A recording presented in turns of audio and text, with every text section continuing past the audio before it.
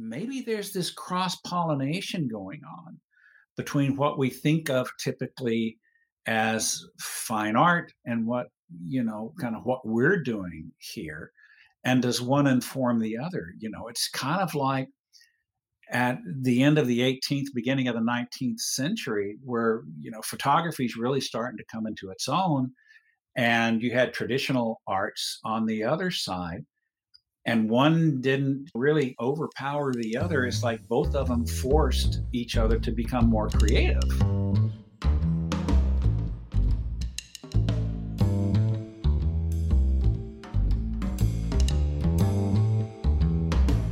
Hello and welcome to the Sneaky Art Podcast. I'm your host, Nishant Jain. Today's episode is the second half of my conversation with Florida-based artist, educator, author, and architect James Richards.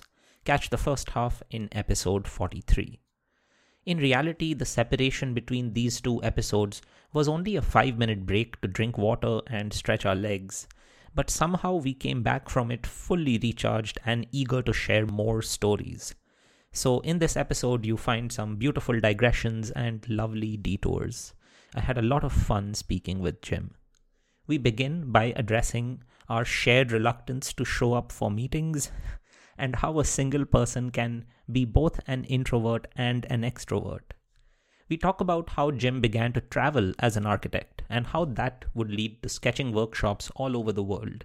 We speak about the concept of stealing like an artist. Jim has consistently chosen creativity and autonomy in his life, often at the cost of traditional career goals. His life story reminds me of my cartooning hero Bill Watterson, the creator of Calvin and Hobbes. In my favorite quote by him titled "A Cartoonist's Advice," Bill Watterson says, "To invent your own life's meaning is not easy, but it is still allowed.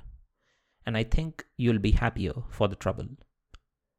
Find show notes, more insights, and related links on my publication, The Sneaky Art Post, linked in the episode description. Sign up to add Sneaky Art to your inbox.